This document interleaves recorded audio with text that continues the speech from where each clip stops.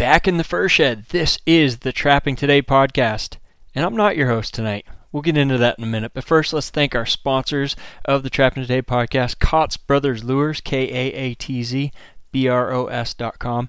If you're looking to get started trapping and you need some equipment, you don't know where to start, why don't you check out Kyle and Kellen Kaatz's website, KaatzBros.com. They get a great trapping supply company there. They've got just about everything you're going to need to get started, from traps to baits and lures, books, DVDs to learn more about different types of trapping you're looking to get into.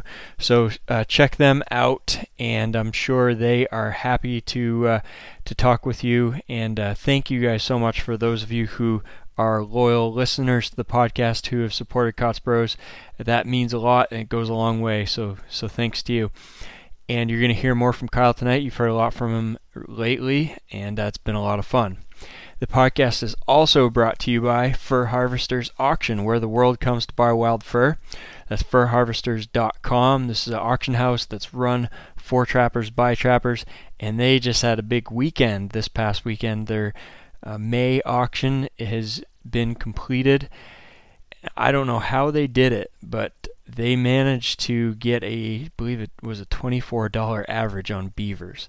So that's nowhere near what we've seen in the past. And looks like lynx averaged 150. There's some pretty encouraging results from that auction. Of course, we're still in a tough fur market, so most items are going to be pretty low priced at the moment. But some encouraging things. I mean, they're doing a lot of work and trying to find buyers. So it's a well-run auction company, and I hope you'll give them a try for harvesters.com or call them at 705-495-4688. If you ever have questions about how to handle fur, how to ship fur, you can give them a call. Check out the website. Mark Taylor, we've had him on the podcast before. I think his email's mtaylor@furharvesters.com. But anyway, you can find him on the website. And he is more than happy to answer your questions on all the various aspects. He kind of seems to be the go-to guy when it comes to trapper relations for FHA. We'll get into fur prices in either probably the next episode or two. There's a lot to go over. As I record this, the North American Fur Auctions sale is going on. So there's going to be a lot of fur price results to discuss and see where we're going to be at moving forward. But until then, I hope you enjoy tonight's episode. Let's get into it. Hello, welcome to the Trapping Today podcast. This is Kyle Kaatz. I've hijacked the podcast today, and we're gonna turn the tables, and I'm gonna interview Jeremiah. So, are you all ready, Jeremiah? I think I'm ready to go. I guess I kind of thought of this idea. I thought it'd be a good way of letting people kind of get to know a little bit more behind the scenes of who you are, and also kind of the background of Trapping Today and the podcast also. So I guess with that said, getting started, I think the all important first question that anybody in the trapping industry asked in an interview is, how'd you get interested in trapping? Well, we all have that story, don't we? Yeah. I was one of those kids that did not grow up in a trapping family.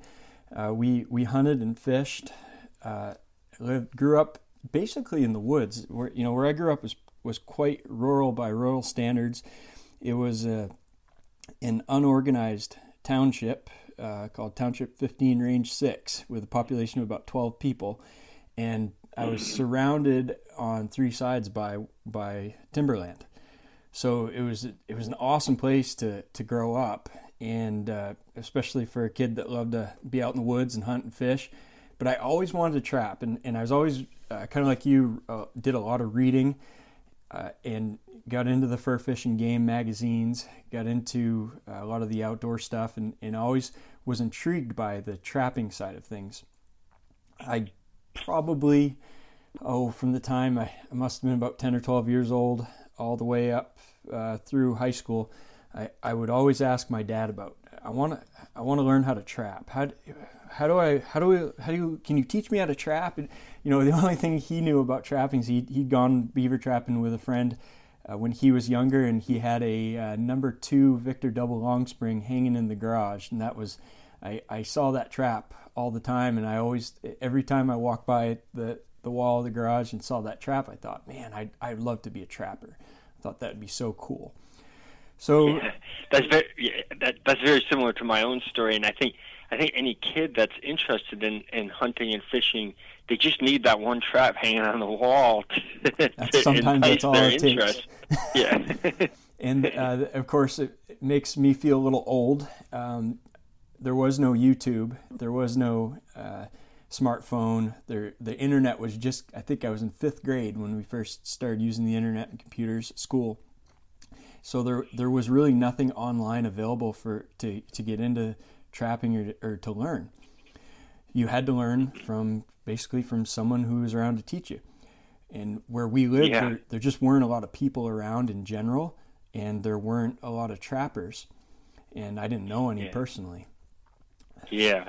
Well, I mean, in my travels, I actually went through Ashland, Maine, and that area where you live now and grew up. Like, I guess a lot of people don't necessarily. A lot of people, especially in the Midwest, think of going out west being remote. And from my experience, the area of Maine is very much secluded, and unless you're pursuing something in the outdoors, fishing, hunting, trapping, or you're looking to saw down trees, there's really no reason for a person to be in that part of the world. I mean, or if you're a moose, I mean, it's so remote and isolated. Which I guess do you, as you got into trapping, that could be both a positive and a negative. I mean, what were some of the? I mean, being secluded, it's obviously harder to access conventions and information in the pre-internet era, but also the advantage is there's a lot of public land and opportunity there. So what were some of the positives and negatives of kind of growing into being a trapper in that area? Well, there were a lot. I think just when you got me thinking a little bit about growing up, and it kind of, I learned over the years that it's really not so much where you are, but it's what you make of the situation you're in. So I grew up with a lot of people that wanted to get the heck out of here as soon as possible, and they would leave high school and they would go to some place near a city, Portland, Maine, Boston, and Connecticut. A lot of people went to Connecticut just to go and be around people and stuff to do. And I was just the exact opposite of that. And myself and a couple other friends were like, man, we live in the greatest place in the world. I never want to leave this place, because there was just, millions of acres of private timberland that we all had access to. There was all kinds of great resources, and just so much that you could, depending on your mindset and attitude, there's either so little to do or so much to do. So I guess I chose to embrace that. And I think you kind of laid out the challenges pretty good. There are, it's a very small community. I mean, actually, as far as trappers are concerned, we do have a fair number of trappers, but you got to drive to get to a convention of any size. Everything's a long ways away. We're kind of way up in the corner, surrounded by New Brunswick and Quebec, Canada. So everything is a drive. Yeah. Well, and I joke, we had mentioned J.P. Wilson in the last podcast, and I joke with him about trapping in Canada, in northern New York, because where you're at, and you're even that much further north, the conditions there is very much more a Canadian type of trap line than it would be a lower 48 trap line. Yeah, imagine a Canadian trap line, but with the restrictions of more of a Midwest or Northeast state. Yeah, that's a good way of putting it, I guess. And that's the one thing I found too is with the conditions, the remoteness, it makes it extra challenging, especially with the 24-hour check, and especially when you're dealing with extreme snowfalls in and weather changes for sure. Yeah, you absolutely have to be adaptable, and your catch can vary substantially from year to year. Yeah. But before we get too far along, I'm sorry, I'm taking over the podcast unintentionally. This is your show, but I was thinking maybe I could talk a little more about how I got started trapping, unless you already. Yeah, go for it. Okay. Because that's where I was kind of going next. So okay. Yeah, go for it. So I mentioned that I always wanted to trap and had no one around to learn how to trap, and again, not a lot of people, not a big trapper association or anything. So I had kind of a fortunate event. I was going to, I think I was a junior in high school. It was the summer after junior year, I believe. And my dad, I'd kept bugging him about trapping, and he'd gone to town one day, and he come back home, and he said, "You won't believe who I just met." He said, "I met a trapper, and he's going to teach you how to trap." So there was a guy, and his name was Donat Cyr. Only guy I've ever met with the name Donat. It's a French name, but he grew up here in northern Maine, and he was in the military, and he was in the civil service, and he had just finished up spending about a decade in Spain. And he had come back. He was retired in his 50s, and he was really getting into trapping big time when he come back. And he moved next door to us. Next door was a couple 100 yards down the road. So I went over, and I was excited. I was so excited to go over and meet this guy, and we hit it off right away. You know how it is when you start talking to someone, and you're like, yeah, we're gonna get along pretty well. Yeah. So he took me out, and the first, I think he said it was a weekday, and I think he said come by on Saturday morning, and I'm going to take you out in the woods, and we're going to talk location. And so we started, and we spent days just riding around dirt roads, looking at set locations. He was kind of scouting his coyote trap line, and he was making mock sets and pre-baiting and doing a bunch of stuff to try to figure out where he was going to set coyote traps. So that kind of started the learning curve, and moved on from there. Yeah, it's kind of nice. It seems like almost every beginner trapper, at some point, they get their big break comes in the form of meeting that person that can kind of connect all the dots, basically. Yeah, there was a few fortunate events that took place around that time. I didn't have any equipment. He had tons and tons of equipment. He didn't have anybody to talk trapping with, so it was just a perfect opportunity. And so actually that was sometime that summer, and come fall time, I rode around with him a little bit, and he got me set up to start my first little trap line. He gave me traps, and we got bait and put a bunch of stuff together to get me going. Well, that's huge. I mean, I think that's what really promotes trapping, is having those people to kind of take a youngster under their wing. So after that experience, tell me about what was the first animal you caught and what led up to that? My first animal was a marten, which is kind of unique. A lot of guys usually it's a muskrat. Yeah. But I was going to say, yeah. Where I was at, the marten was kind of the muskrat. We didn't. It was a lot of hilly country, a lot of trees, not a whole lot of water, not a whole lot of swamp or river bottom land. So I set a line out, and I was setting 110s and 120s, which I learned later you should never be using 110s on the marten line, but that's what we had. Mm-hmm. So at the time we didn't have all the restrictions we have now, so we made sets on the ground, and basically I was always kind of independent, so I wanted to set my line up on my own, and Sure. So we talked about how to make sets. He showed me a few sets. One of the cool things he taught me, we'd go run. We ran his line for a little while, and he'd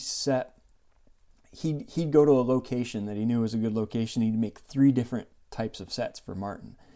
And we'd go back and see what happened, see if we caught something, where we caught the martin, in which set and why. So I kind of had a general idea of how to go about things.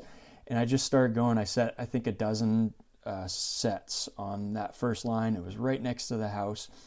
I, of course, tended them every single day, usually in the dark. But I want to say that I want to say day one I caught my first martin, the first check, and it was probably the third or fourth set that I made. I was off of this logging road, and there'd been some timber harvest, and there was an area that was kind of a cedar run. There was a little stream that ran through, and there'd been a buffer area where they hadn't cut. And I went in there a little ways, and I saw a tree had kind of blown halfway over, and there was the root ball, and it was kind of forming a little bit of a den. There was just an entrance about the size of a martin. And I tossed a chunk of meat inside of that thing, and I stuck the trap in front of it, and the next day I come back and had a martin there. And that was probably one of the best feelings I'd ever had in my life to that point. Yeah. Well, yeah, then I think that first success it leaves you hungry for more. Yeah, absolutely. Yeah. So did you catch anything besides martin in that first season? I caught. Let's see. I started late that season. There was actually the big hang up was actually the trapper education course, because here, like most states, you had to have trapper ed in order to get a license.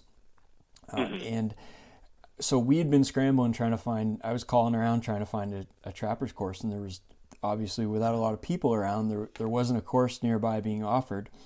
So I finally got in touch with this guy with the state. He was a education trapper, or he was a hunter ed coordinator, and his name was Clifford Caldwell. Haven't seen him since, but I'm always be forever grateful to this guy.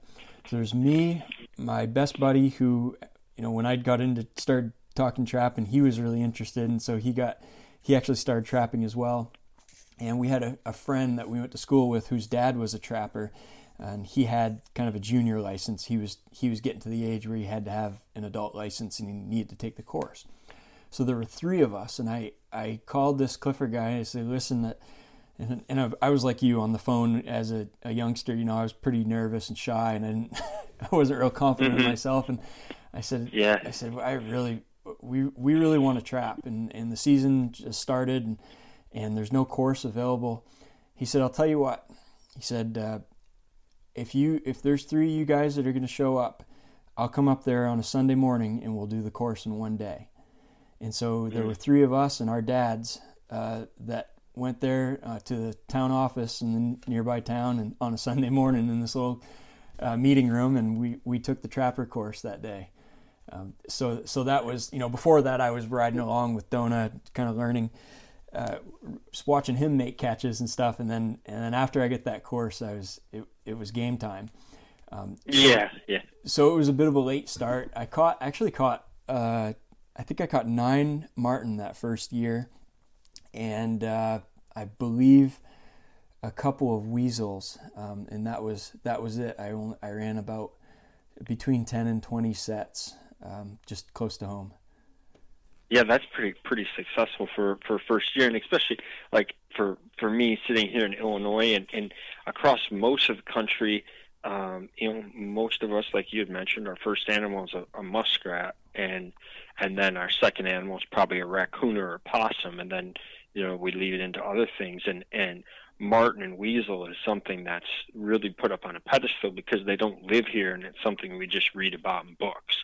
So to start out with catching martin is kind of like talking to a kid that starts out trapping in West Texas or New Mexico. Their first animal is probably going to be a coyote. Right. Yeah. so kind of I think that's definitely a challenge when you're starting out with a more what would I say, a more renowned or respected animal than the lowly muskrat and raccoon. Yeah, and those first 2 years was probably my best success rate trapping martin. It definitely was. It just went downhill from there. Yeah. So from there, that was, you said you were, how old were you at that point? I think I was 17 years old. Yeah. Okay, so then, was it the following season or the third season?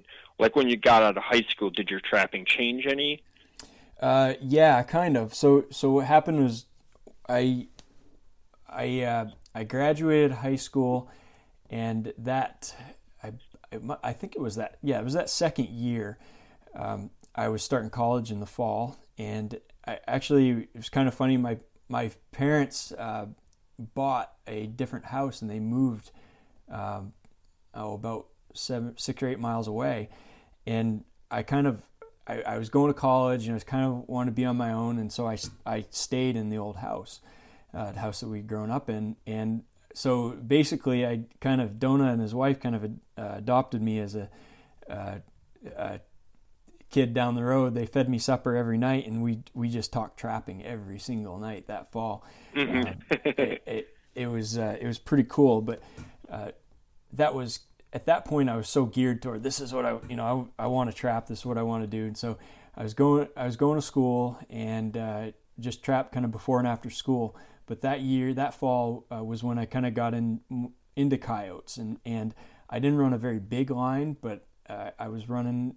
I caught 5 coyotes and several other critters that you catch incidentally on the fox and coyote line. But that was probably the time at which I really got geared into trapping and thinking about trapping and just constantly talking trapping all the time. Yeah. So with going to school, with going to college, I got to talk to a lot of different trappers, and I know like a few different trappers, like in the late 60s and 70s. They trapped more as a means to pay for college than as something they enjoyed. And now, fast forward to when you're dealing with that, were there any additional new challenges with college versus high school, and still kind of expanding the trap line? Yeah, it was basically a financial and time management. Yeah. So I was kind of stubborn. No, I wanted to be on my own. And so I was paying for everything, and I was driving 30-40 minutes to school each way, and trying to run a trap line at the same time, and trying to buy traps and buy all the associated gear. When you start getting into coyotes, obviously there's a lot more involved there. Keeping an old vehicle running. So yeah, time time and money. I was losing money hand over fist trapping, but I didn't care. Yeah. So let's kind of fast forward then as you get through. What was your degree in college? What were you studying? So that first year I took general courses, but at the time I really knew what I wanted to do, and I was like a lot of us guys that are into trapping. I don't know. I wanted to do something outdoors, and sometime in high school, I was trying to figure out what I wanted to do for a career, and I think you probably have kind of the same viewpoint as I do based on what you do for a living, that the way society is structured and the workforce operates, it's kind of, I think it's a little bit backwards in that a lot of people are miserable in their jobs and don't want to go to work every day, and work so that they can have fun on the weekends and have toys and have things, have nice things, and I kind of wanted to work things backwards. I felt like if I could figure out a way where I don't need to make a lot of money, but I can do something that I love doing, and actually get paid to do that. I'm going to figure out how to do that if it's possible, and then I'm not gonna stop until I have that, until I achieve that.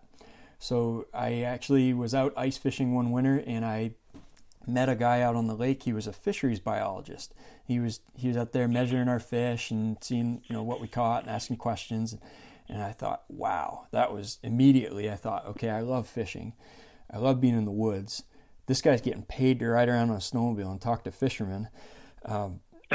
Yeah, that makes sense. So, Yeah, well, and it's kind of that saying that money can't buy happiness, but if you're happy in what you do, you will find great wealth. And it sounds like that was what your goal was there as soon as you met that guy. oh, absolutely. And I did learn over time that you still do need to have a certain amount of income to survive. Yeah. But yeah, that was kind of geared towards that, and I was I don't know, I was pretty determined. I decided I was going to spend a lot of time. I hated school, just always hated school. It was all through high school. I couldn't wait to get done with school, and the way it worked out, I actually went straight from high school into college, straight from college into graduate school, and straight from grad school into my first job. So I never really did have that break. I was so excited. I was working out in Idaho for some guys in fisheries, and I was finally graduated from college, and I thought, man, this is going to be the first year finally I don't have to go back to school in the fall, and I'm going to go trapping. I'm going to go back to northern Maine and somewhere about October, and I'm just going to trap all winter long. And it just so happened I got into grad school that summer and started in school in Utah in September. So yeah, so that kind of changed the plans, or just postponed them. Yeah, it kind of it played into the whole idea that I still haven't been able to really do anything near what you've done in trapping, where you've just been able to get out and really gone hard, focused on it and run long lines and learned a lot. It just means I'm a little ways back in the learning process, I guess. Yeah, well, maybe it's just because you're smarter. Because when I was doing a lot of that stuff, it was very challenging to pay bills, and probably the experience is valuable now, but sometimes it's not the best decision in the long term. But so you get out of graduate school, and then you basically get the schooling behind you. I take it you mentioned Idaho, Utah. Were you in any other places through the process there of? Yeah, when I got done in Utah, when I was wrapping up school, I got a job as a fisheries biologist for the state of Montana. So okay. I was in Montana. I actually ended up living there for close to 5 years before I moved back home. I see. Were you able to trap in Montana much? I did. I trapped in Utah while I was going to school, and then I trapped in Montana. The first couple of years I was there, I did a fair little bit of trapping, and the last few years I got so focused on big game hunting. I mean, the hunting opportunities there are so unbelievable, and I kind of got sidetracked on that. Sure. Yeah, that would be easy to do. What part of Montana were you in? I was in south central part of the state. Basically, it was actually really rural, similar to where I live now. Kind of halfway between Billings and Bozeman, and it was just north of the other side of the mountains from Yellowstone National Park. Yeah, so you got pretty much it'd be easy to get distracted by big game in that area because you got pretty much everything in the lower 48 resides within. Is accessible there. It's amazing. Yeah, and actually, coincidentally, I learned later that the town next to where I lived was where Slim Peterson grew up. Yeah. It's funny, that area. I of course know Slim, and I've got another friend from here that actually kind of a similar trajectory, went to school, and then he actually lives in Ekalaka now, and I've seen some pictures of the mule deer he's harvested there, and it's just a game-rich area as a whole, I think. Yeah. One of them. There's a lot of those places in the country, but that's one of them that seems very consistent for many decades. Yeah, my wife's best friend grew up in Ekalaka on a ranch. So that's funny. Yeah, yep. Everything goes back to there. Oh yeah. Yeah. So after Montana, then you moved back home. Did you have a job lined up what was or just home is where the heart is, and you want to get back to that country? No, I wasn't. I guess I wasn't that much of a risk taker. The difficult thing about working for a state agency in such a specialized job is that if typically when someone gets one of these jobs, the job that I have, there are less than 25 in the entire state, and when somebody gets one, they're there until they retire for the most part. Mm-hmm. And so there are very few openings, and if you leave, you may not get a chance to come back. So I kind of waited, and the opportunity came around. The job was open, and I moved after finding out I got the job. Well, yeah, I guess a lot of state type jobs, it's definitely, you kind of got to jump on it when that person retires, Yep. or you may be waiting another lifetime for it. Exactly. Yeah, and it's funny. The guy that I had met out on that lake ice fishing, his retirement was what caused that opening. So. Oh, yeah, it comes full circle then. Yeah. So okay, we kind of get through that, and then from that point you moved back home. How long was it from the time you got back there to starting the TrappingToday.com website? I actually started Trapping Today when I was in Utah.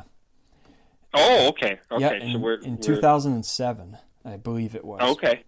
Yeah, and Okay. and I was kind of one of those things that I always enjoyed writing. Living where I lived, when I went to high school, I rode a school bus to get to school. It was around an hour and a half each way to school. Oh my. Yeah. So I was the first person who got picked up on the bus in the morning and the last person off the bus in the afternoon. Mm-hmm. I spent a lot of time reading. Yeah, I could imagine. So I'd go to school, and of course I hated school. I'd go to school with a book bag, and I'd have about 6 or 8 Outdoor Life and Field and Stream magazines in there, and I'd have 1 or 2 bigger books, and I'd spend a lot of time reading through those books about hunting and fishing and trapping. And I really credit that to my kind of turning into a writer. I think reading is, in a lot of ways, the best way to become a good writer is to read a lot of material. So I kind of was, I guess I recognized that as a strength. And so when I was in college, I took a couple of communication journalism type courses, just because I thought, maybe there's a possibility to do something with this at some point. And I got into, when I was in grad school, I was, a little bit of extra time here and there when I wasn't out in the woods or out fishing, and I started doing a little bit of writing. And then I got into, I guess I recognized that was when, the internet was becoming more mainstream, and there were a lot of resources popping up. And I recognized that, hey, you could actually, instead of, being paid to write for a magazine, you could start something on your own, and it could be something that you own, a blog or a website that you have complete control over, and you benefit from whatever it produces. So I kind of I started one that was, I started writing in the fisheries field, and eventually, a couple months after getting into that, I was trapping at the time in Utah. I lived kind of in this city in northern Utah, but I'd go outside of town before and after school, and I'd trap muskrats in the ditches and coons, and actually did a little bit of marten trapping up in the mountains there as well. So I was really getting back into the trapping. I had just enough free time that I could get back and do some trapping, and I felt the strong desire to kind of start writing about my trapping experiences, and that's how that Trapping Today started. Yeah, that's interesting. You mentioned the journalism classes. That's something I was actually going to ask you about, because I think when a couple of years ago, I just kind of tell the story of how I came across you. I was wanting to advertise our Kaatz Brothers site, and focus more on online advertising. And I had just Googled, I think, trapping forums or something to that nature, or trapping blogs. I can't even remember now, but Trapping Today popped up, and I started looking at your site, and I noticed there was a bunch of posts that were very current as far as some legislative issues, some more isolated instances that were happening in different parts of the country, and the site, it caught my attention in that it wasn't just a bunch of us trapping hillbillies talking about getting sprayed in the face by a skunk. It was very sound journalism, and to me that was something I was drawn to in that, like, holy cow, there's a lot of information here that is reported in a way that's not necessarily like a lot of other trapping media. It's very focused, and it's very good information, and that was something that I was going to ask you about. But obviously, you have a lot of experience. Getting caught up on my words there a little bit. You're a sound journalist, and I think trapping just happens to be your interest. You could probably do the same in whatever other field or interest you decided to pursue, and that to me came across in the website real clear. So that's what I was going to ask you. Where did that come from? Like, did you have some extra journalism input along the way? Yeah, I appreciate that. That's real kind of you to say that. And it was probably a combination of spending a lot of time reading articles and books, and also the schooling, the journalism classes, and the writing that was required. I took a creative writing class. I took a journalism class, so that helped. And then in grad school, I had some really good advisors that helped out a lot and got me straightened out to learn different ways of writing more effectively. So it was a combination of that. Yeah. So kind of along those lines, like a lot of the reports and the stuff on Trapping Today, how do you go about finding all of that content? And so much of it is very relevant, and I mean, it's not only relevant, but you keep up on it very well. So what are some of the challenges? How do you manage that? Yeah, I try to keep up on it. I will say that's one of the challenges I do have is providing regular updated content. But my goal is, have at least something, whether it's an article and or a podcast episode every week, and people who subscribe get a weekly update with whatever's been published the previous week.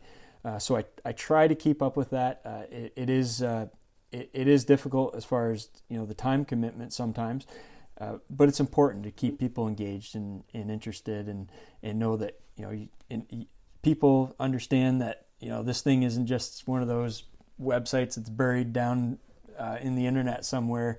I guess getting off track a little bit, one of the things that I really should have done a lot earlier, and I never have really effectively done, is doing a better job of making it more personal and putting a face to the website, rather than just having words on a computer screen or on your phone, just information.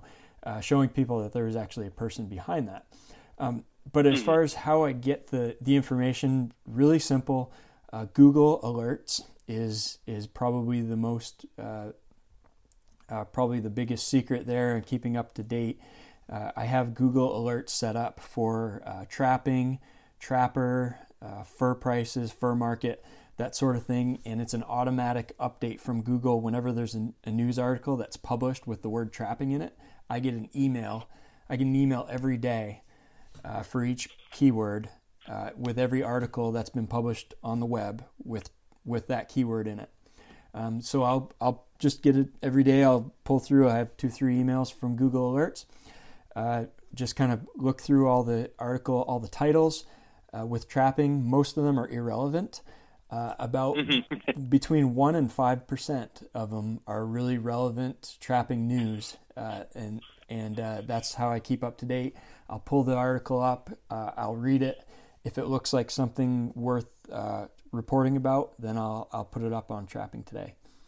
I see. So there's a lot of time there in kind of sorting through some of what the Google robots more or less pick up on. Yeah. Yep, absolutely. And the other thing is just kind of working off of what other people provide. Trapperman, there's a lot of people that will pick something up and they'll post it up on Trapperman. I do check that every couple of days, more often during the season. And then there's a guy that started a site, Trappers Report, and that has I'll have to check and make sure that's still updated, but that was kind of like the Drudge Report version of trapping, where he was posting everything, a bunch of different trapping related articles. Mm-hmm. So yeah, no sense in reinventing the wheel and trying to find all that stuff on your own. Sure. I do wonder sometimes though, those articles. It's good to keep up with the news, but I always go back and forth between whether I should be trying to report or share trapping news, or should I be thinking more deeply about topics that we face as trappers. And kind of giving my viewpoint on things, or elaborating on certain aspects of trapping. So I go back and forth, and I never really have been able to figure that out. But the podcast has definitely helped in being able to hash out thoughts that I can't seem to work into good articles. Yeah, that would make sense. And I mean, I guess I never really thought about that, but trying to stay relevant basically by the day, you're always going to have the challenges there of connecting with the audience on different issues, and everybody's going to look at things different. I mean, some trappers, as sad as it is, they totally skip over anything legislative, especially like most recently New Mexico comes to mind, and there's a lot of trappers that are probably unaware of what the New Mexico Association of Trappers there faced. Yeah. And yet by the same token, there's other trappers that probably could care less about how to trapline stuff. They're sitting there saying, hey, we got a big problem here we should be talking about. Exactly. So it's, I mean, there's definitely the audience is going to be, everybody's looking for something different, and I guess that maybe leads us into the podcast, and that you can kind of easily talk about all of the, talk to the different segments of the audience easier than you can write about it. Right. So with that being said, is that kind of what led you into starting the podcast? Not necessarily, but I will say before getting into that the biggest thing that the podcast has taught me, and the website has kind of been teaching me that over time, but it's taken a lot longer. The podcast did it a lot quicker. It's taught me that instead of trying to figure out what this person wants, what that person wants, do what you want. Do you, be yourself. What interests you as a trapper? What interests, talking to myself, what interests me? And when you do that, you will attract an audience that has the same thoughts and ideas and viewpoints as you. And so instead of trying to be everything for everyone, if you just be yourself, the people who show up to the website, comment, the people who email you, the people who listen to the podcast are really the people that you want there anyway. Yeah, that makes a lot of sense, and it kind of reminds me back in 2001 when I had taken over as editor of Trappers World.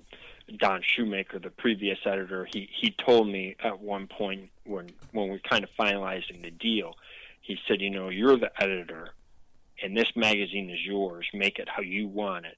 Yeah. And he said, listen to what people tell you. Listen to the staff writers. Listen to the readers. But ultimately, you're not going to please everybody, and there comes a point where some people you don't really need to have a part of it. He said, make it who you are, and then you're always going to, talked about being happy earlier and being controlling your own destiny. I think as long as you make the website a reflection of you, then it's always going to be going in the right direction, and the audience is going to appreciate whatever that is that much more. Yeah, absolutely. So the podcast, you want to get into how that got started? Yeah. How did that come about? I kind of hit, you know how the law of diminishing returns works. You put in a certain amount of effort and you get a result, and it seems like you get to a point where you put more and more effort into a thing and you don't see results that are consistent with the level of effort. So what I was doing is I get to a point where trapping today, I was really happy with where things were. I was able to work a few things around in my personal schedule where I had a little more time to devote to it. And I decided, okay, I'm going to hit this hard. I want to really grow this thing.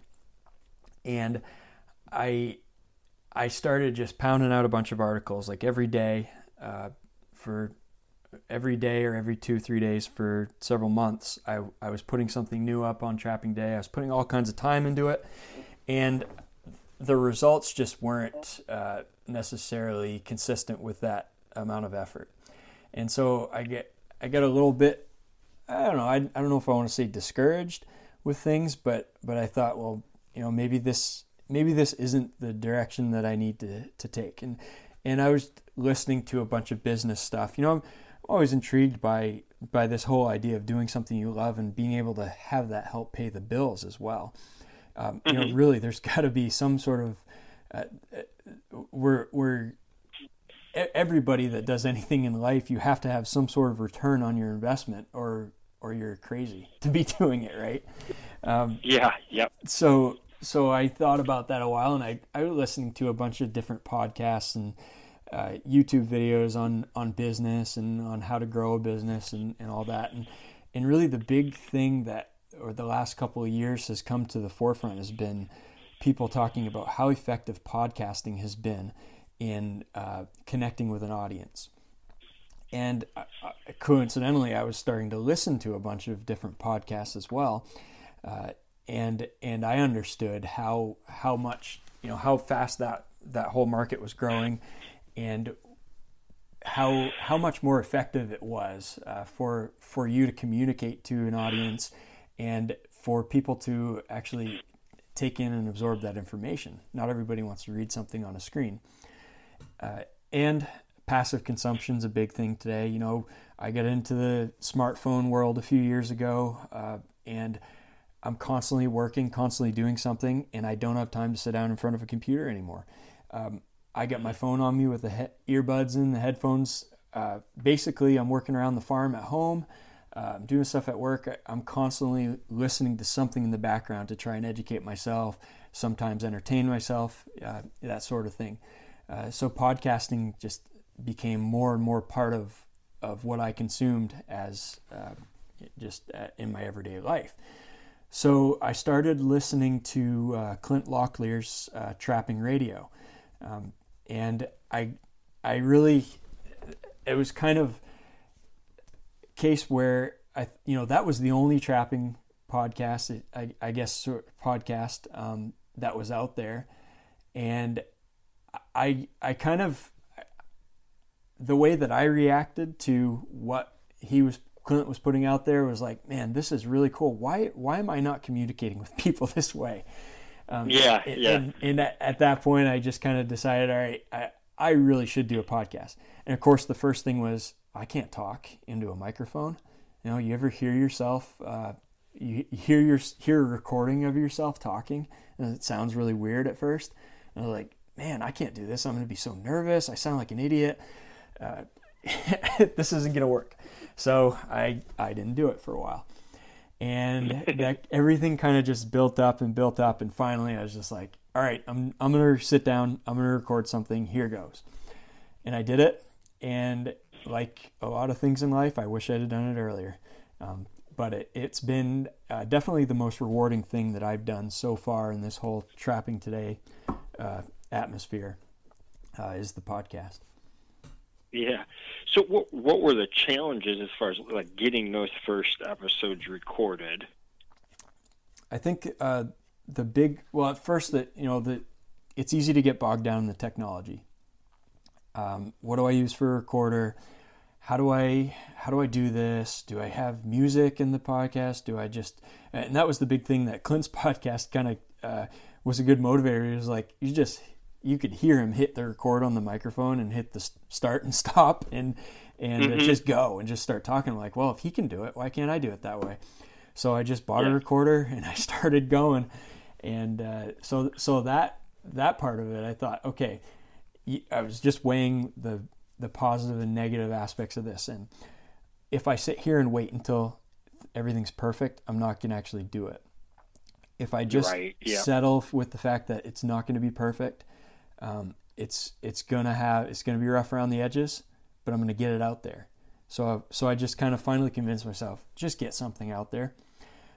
So I did. And the big challenge was the first time I listened to myself, I think I counted the number of uhs and ums in the hundreds. I was so frustrated with listening to myself, and every single episode I was thinking of, I re-listened, and it sounds kind of narcissistic, I guess, but I was re-listening to myself and thinking, wow, I said that way too many times. Man, I sound like an idiot. Yeah. And next episode, I try to reduce that and lower the number of things that I screwed up on. And eventually, I feel like I'm probably not even halfway where I need to be, but I'm way ahead of. If you listen to the first few episodes, I'm almost embarrassed to go back and tell people to listen to them. I think that's the case in any of like creative media.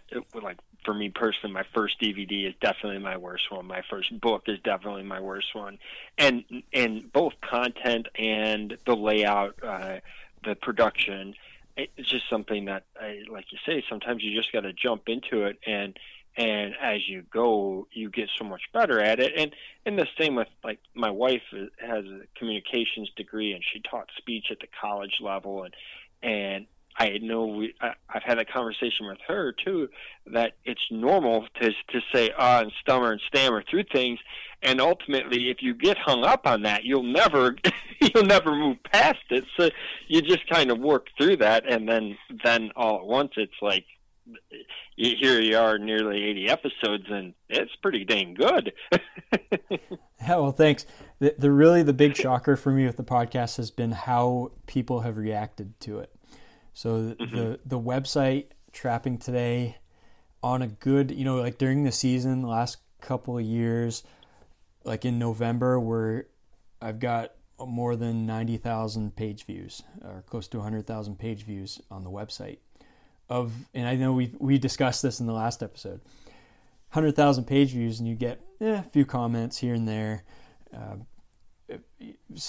kind of just whatever, this is, that's a good job. Well, whatever. I think the podcast is really connecting with people. The feedback has been incredible. The people that have emailed to let me know that, to thank me and to mention how they benefited from it, what they've learned, got them motivated to get out trapping. That's really been a big deal. And, I used to always think, well, everybody says, I'm just doing this to help people because I like to help people. And I always thought that was a bunch of garbage. Nobody just wants to help people. But it is a pretty rewarding thing. And when you get that level of feedback, it really makes it where, it's a way above and beyond whatever financial benefit the podcast has.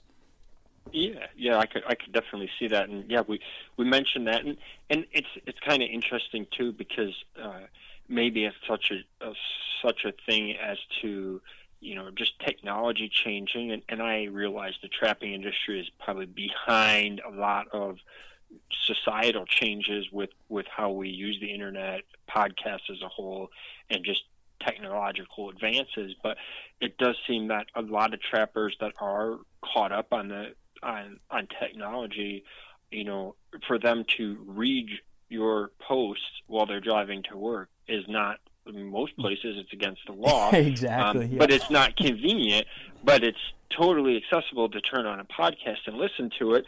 And I think in a lot of ways, like, podcast is probably taking over what traditional radio used to be, in that, we all have thoughts in our head, and we might be in a stage where we're thinking about trapping, so we want to listen to something trapping. We don't want to turn on to the radio and just listen to songs. Listen to what somebody else decides that you should listen to at that time. Yeah, and so I mean the convenience factor. I don't know if maybe that's part of it, that the audience is more receptive to podcasting because it's more convenient for them to get what they want. Oh, absolutely.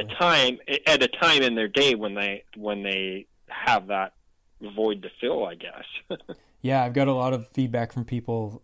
Mostly it's in the car when they listen. A lot of people, depending on where they work, there's people that listen while they're working and say it helps them get through the day at work. So it's just it is all about society's changing, the way people consume content is changing. I think the whole underlying thing, though, still remains that whatever you produce, it has to be good.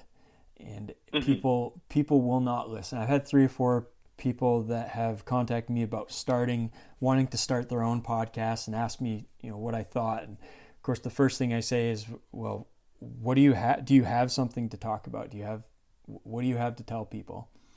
And then you need to be yourself. There are people who have been trapping for a year and want to start a podcast to show people how to trap. Well, you can't educate the large masses of trappers when you've been trapping for a year. But what you can do is be yourself and talk about your journey as a young trapper who's learning. And every time you learn something, share that with people and recognize that this is just part of a big process. And there's going to be a certain segment of the audience that's going to connect with that.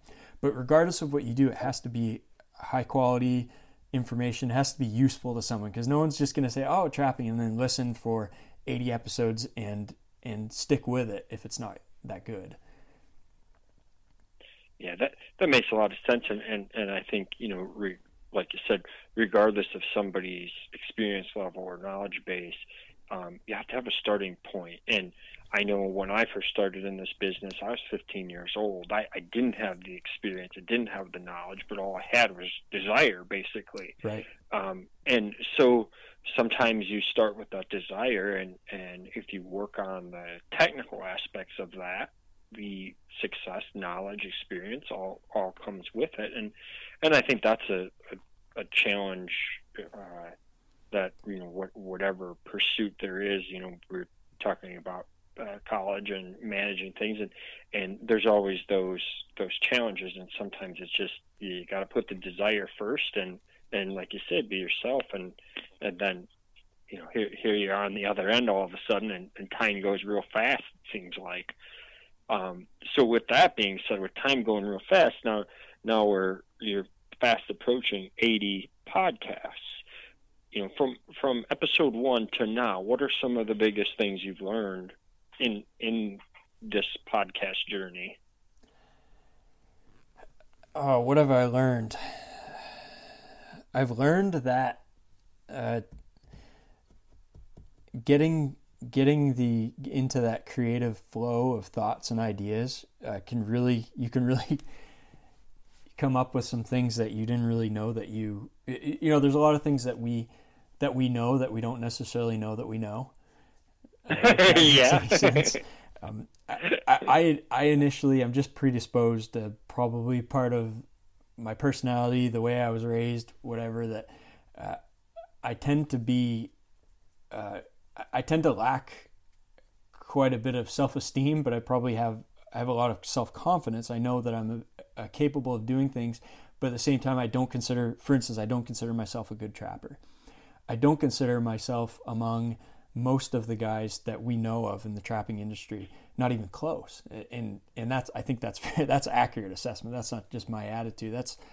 I'm not even close. But when you get some emails, you answering listener questions on the podcast, there's a lot of things that people don't know about in terms of trapping methods, all different aspects of trapping and fur handling, that I know, that I don't recognize, that there are a lot of people listening that don't know this. So it really was a big eye opener. The level of feedback from people. Thanks for helping out with this. Well, what do you think about this? What can you tell me about tumbling fur? What should I use for? What size fleshing board should I use? What furs are stretched fur in, hair in versus hair out? Just all kinds of things. I was like, man, I guess there's a lot of stuff that I know that people starting out trapping don't know, and going through this process has really helped me to recognize that and to hopefully be a little more effective at teaching people some things. And really, I've never intended this to be an educational podcast, but a lot of people apparently have gained information that they've considered pretty useful as far as just learning trapping. I just kind of rattle things off that are going on in my head. I've been getting more into interviewing different people and trying to learn from them. But to me, it's like, this is more entertainment for me, I guess. Yeah. Well, yeah, I mean, and I guess there's, again, we talked about like balance and stuff, and a lot of interview type articles or interview type podcasts are more end up being more entertaining than necessarily teaching or how to, but you've kind of got a balance of a lot of both of them, and some good analysis on. I've listened to a few after the various fur auctions and just kind of market reports, which it's like we talked before. It seems like anything talking about fur prices or the market or the auctions, the audience, no matter what fraction or what segment of the audience it is, everybody comes back to that. Yeah, topic. It's a big hit all the time. Yeah. So, was there any other stories or anything about the podcast? I got one other question, but it's probably going to take us a little bit away from the podcast. I don't think so with the podcast. I think a couple of thoughts would be, just that level of connection with the audience has been a big deal. The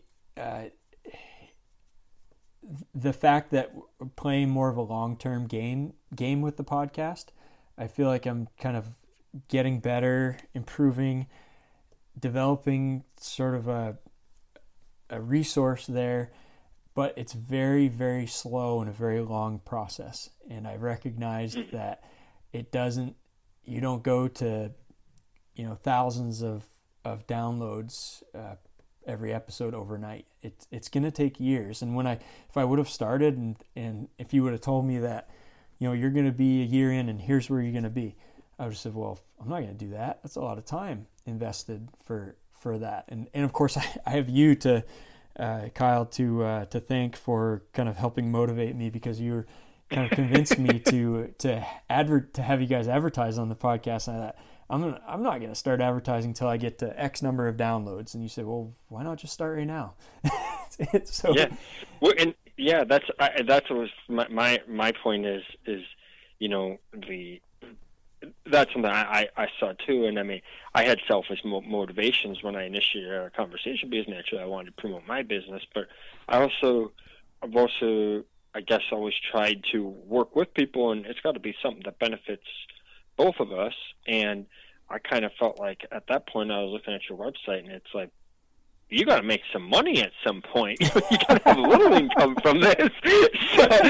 So that's why I was kind of felt like, hey, we, don't wait, just take the money and we'll move ahead. And as it grows, naturally, just no different than advertising in the magazines. I can look at different magazines that have started in the time that I've been in business, and the two that have started were Trapper's World and Trapper's Post, and naturally both started at ground zero.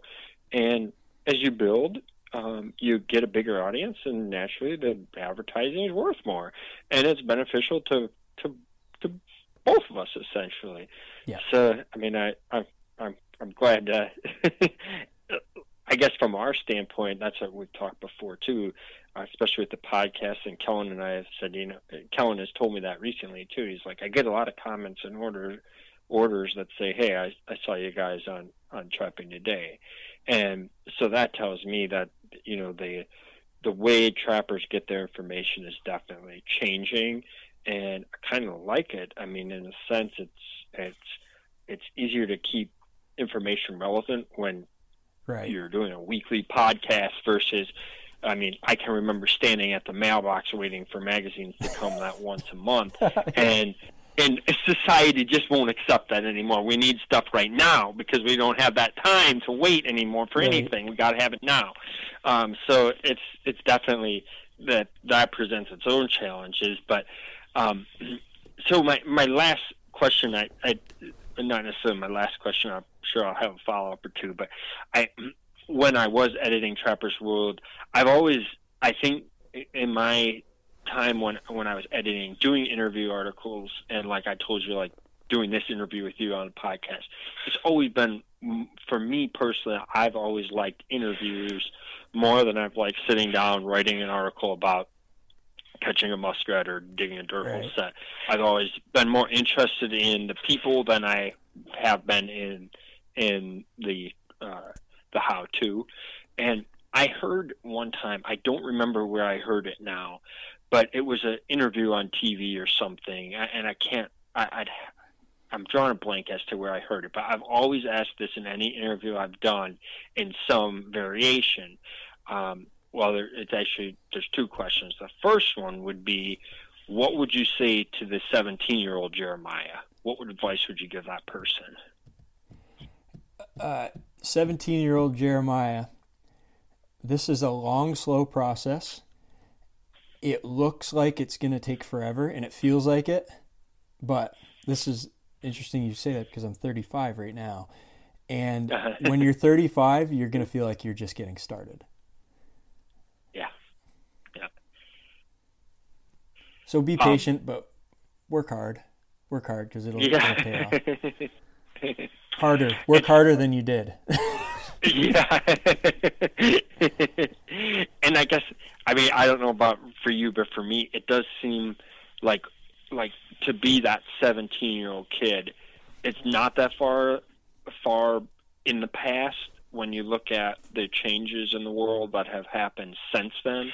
But sometimes it just feels like such a long time ago in the same breath. I mean, it's kind of to look back and see the accomplishments. Then you change so much. You change over the years. I've changed so drastically in the past 15, 20 years that I never could have fathomed the way, all the things in my mind. And there's a lot of hard times, but you forget about those. That's the struggle is when you're younger, you go through really low periods and life sucks and I don't know what I'm going to do. No, you get through that and you're going to forget about that, but you're going to remember a lot of the good times. You're going to have a lot of good memories. And overall, it's worth it. It's worth it. Yeah. Well, it does it, and maybe for me, I look at it and going through some of that stuff, then you get to a certain point and it's like you become more settled or more secure because of the some of those what am I going to do moments that happened early on in life. Yeah. My second kind of ending question is kind of along the same lines, but a different perspective. If you had all the trappers in the country sitting before you, what do you tell them? I don't know what I would tell them. Go to Kaatz Brothers Lures, KAATZBROS.com. Yeah. Kyle, this is going to cost you a little bit of money. Yeah.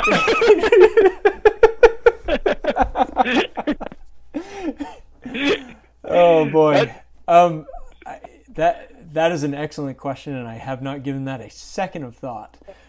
Yeah, I didn't warn you about that one because that's the one you'd spend too much time thinking about. Be aware of yourself. Be aware of what you present as a trapper to the general public. Be aware of how you communicate with other people. recognize that every time that you are a trapper, you represent to a lot of members of the public all trappers in North America. So with trapping, there's a lot of responsibility. I know it's very frustrating for us because in a lot of cases, we as trappers have lost a lot of things that I did when I started trapping 15 years ago are illegal now because of various lawsuits from anti-trapping groups. The public is getting further and further away from growing up on the farm and understanding wildlife management, and that is going to be a challenge. I think in the past, probably starting in sometime in the 1990s, you had more of an activist animal rights movement. It seems to me that as general society, that is kind of becoming a little bit less, having less of an effect on general society as it did back in that time. And the reason for that is not a good one. I don't think it's because people are having a better understanding of wildlife management. I think it's because the public is becoming more apathetic when it comes to wildlife, meaning the general public just doesn't interact with wildlife and doesn't really care, about what happens in a population of coyotes and deer, for instance. So we're battling. What we're battling is not necessarily. Although this is a challenge of trapper being considered the bad guy, the biggest hurdle that I think we face as trappers is nobody knows what a trapper is anymore in a lot of cases. So I would say just recognize that whether you like it or not, anybody who sees you trapping or knows that anything about you being a trapper, you are representing trappers as a whole. So think about that and consider it. And then, don't be afraid to share trapping with other people. Our biggest competition now is society as a whole, and trapping, becoming less and less relevant in society. So, yeah, sure, there's potential for competition from other trappers if you introduce people to trapping, but that's really, really minor. We got to think big picture. Overall, the more people that are involved in trapping and spreading the word about trapping, it's a huge plus. Yeah, that's pretty sound advice. I've asked that question a few times, but I think you probably answered it about the best I've ever heard. What's your answer? Have you been asked that before? I have different times, and my answer is never maybe as well said as what you just said, but I've always thought it. I'd say I second what you just said. The first time I asked that, not long after I'd taken over Trappers World, Dave Solomon was the president of the NTA, and I had asked him that question, and I can't remember exactly how he worded it. But generally speaking, most people come back to some similar response to what you have just said, but not worded the same. Yeah. I remember Dave kind of put more of an emphasis on belonging to the associations, but I think ultimately, I know I can't remember who else I asked that question to, but I mean, I think that's the key, and that's something, I mean, we could talk a whole nother 2 hours just about the societal, the way that the public and society views trapping, and the fact that so many things have happened that have put trapping in the public eye in a positive light, yet still most people are too busy to really care about managing wildlife or fisheries or here where I live along the Mississippi River, there's a lot of concerning things going on in the environment as far as flooding, and I don't know if it's global warming or what is causing it, but habitat changes, erosion issues, just the water table as a whole. These changes that are they the biggest things facing society? No, but are they important? Yeah, they probably are, because even if you are, in a Manhattan office building, you still need to eat and you still need to drink, and a lot of our sustenance comes back to wildlife management, and trappers are a big part of that, because the trappers are kind of like the protectors of sheep, cattle, croplands. That comes back on trapping a lot of times. So it is very vital and very important. And having that connection with the public, I think, like you said, as a trapper, when we meet somebody, we can't be ashamed to be a trapper. We don't need to keep it a secret. And a lot of times, meeting that person, they have never met a trapper before and may never meet a trapper. So you want to make sure you give them an impression, so that when the word trapping is mentioned, they think, oh yeah, I met that guy, or I met that lady, and they were nice. Like, trappers weren't bad. That lady was real friendly, or that guy, he was a good dude. Yeah. We want that image. And so that's, I think that's the kind of the, I've never been one to say we need to save trapping. Trapping doesn't need to be saved. Right. I don't think that's the right mentality to have. It's not something we're saving. It's just something that, and we're not necessarily promoting it, but it's something we need to be an advocate for. And I think, that's exactly what your answer was. And it's kind of fascinating. Like I said, we could talk for another hour just about that. Yeah, I think the big thing is to be aware of yourself and how you're representing yourself as a trapper, because I just think back to when I was a young guy, when I was a teenager, when I was in college. I think back to some of the things that I did and the way I acted, and I realized that a lot of it was just not recognizing how people view you. In a lot of ways, we think, oh yeah, I'm proud to be a trapper. Don't be ashamed to be a trapper, but don't be like blatantly, blah blah blah, this is my right and you can't tell me what to do, because that doesn't work either.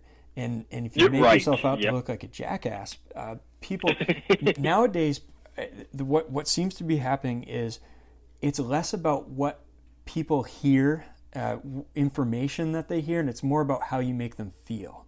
Everybody's, everybody has their own truth and how they feel about something. And it's really important, because if I have an interaction with someone that doesn't know trapping, they're not going to remember. If I try to teach them, you tell them, okay, this is what we're doing, this is why we trap, here, bang, bang, bang, bang, bang, give them a bunch of statistics. They're not going to remember that. What they're going to remember is, how did this guy treat me?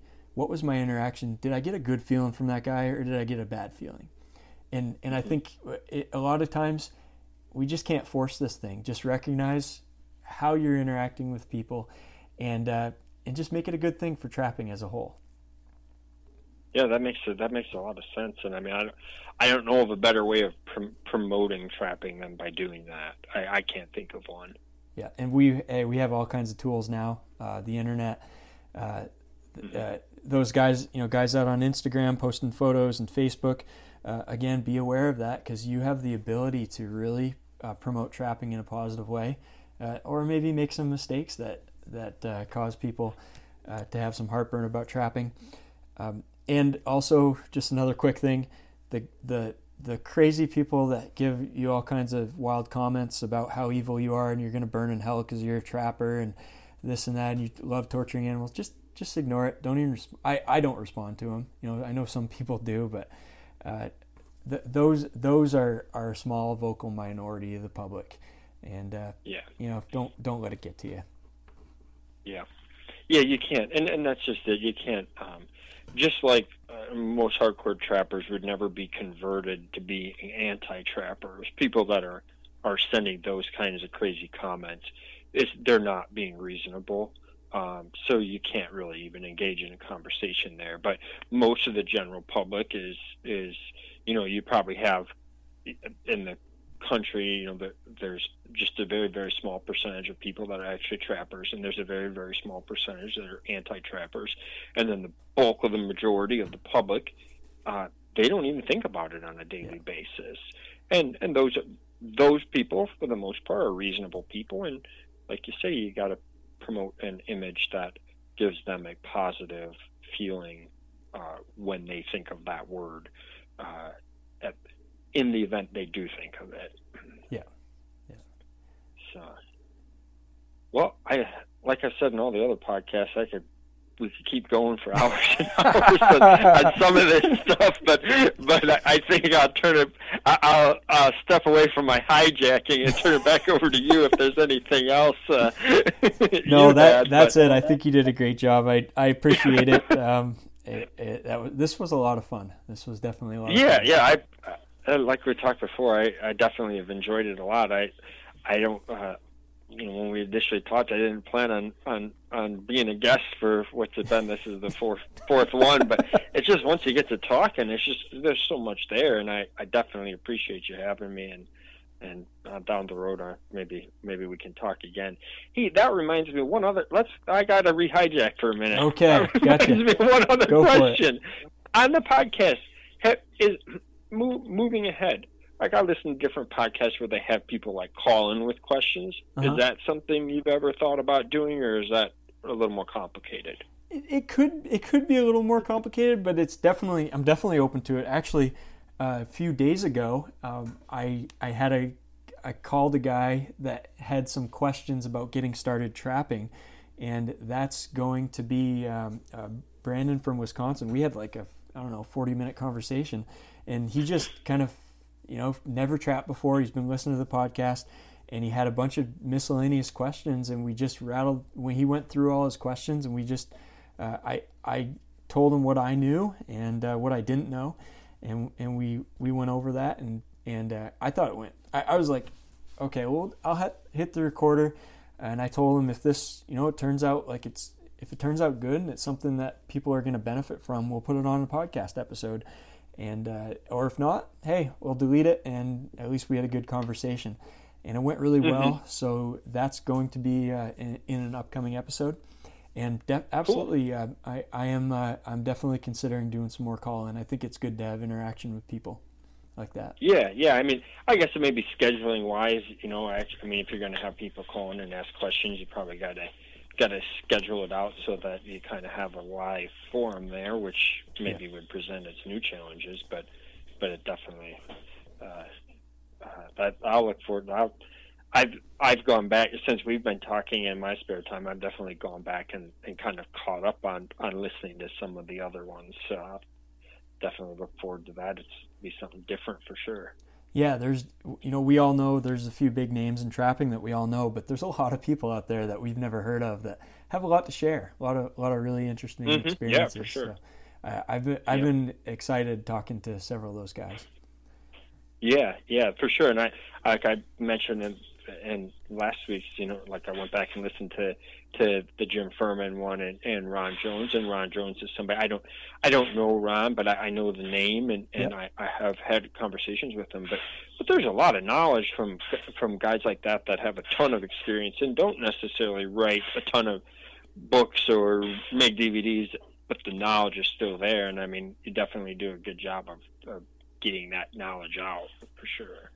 Yeah, that's one of the big challenges is just being able to shut your mouth and let someone go, let them talk, and not interrupt, and try to ask the right questions to get them in the direction, in a certain direction that's going to kind of be useful for the audience, and usually guys like that you just let them go because they got a lot to share, and I could only screw things up by trying to interrupt and change their train of thought.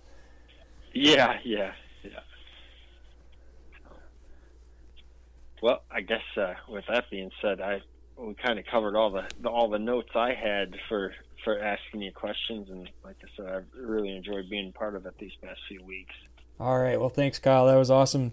Obviously, you're welcome on the podcast anytime. All right. Well, I appreciate it. Maybe here in a few weeks we get through into the summer and get we just had the Fur Harvester sale and then the NAFA sale, and I'd be interested in maybe we could talk a little bit more about the fur prices once we kind of get to a point where there's a little more to talk about. Absolutely. That sounds great. That sounds like a good topic. Haven't gone over fur prices in quite a little while, so that's good. Yeah. So. All right. We going to wrap it up? Yep. Sounds good. I appreciate it. Okay. Thanks again, Kyle. Appreciate it. And we'll catch you again soon. Sounds good.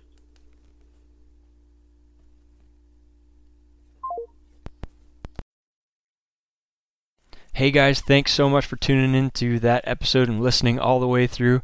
I appreciate it. I really enjoyed that. I had a lot of fun. It got me thinking about a lot of different aspects of myself as a trapper and the places I've been, things I've done, and moving forward as trappers, some of the things that for us to focus on. So I would appreciate any feedback from you if you enjoyed that. Send me an email, jrodwood@gmail.com, jrodwood@gmail.com. Would love to hear from you.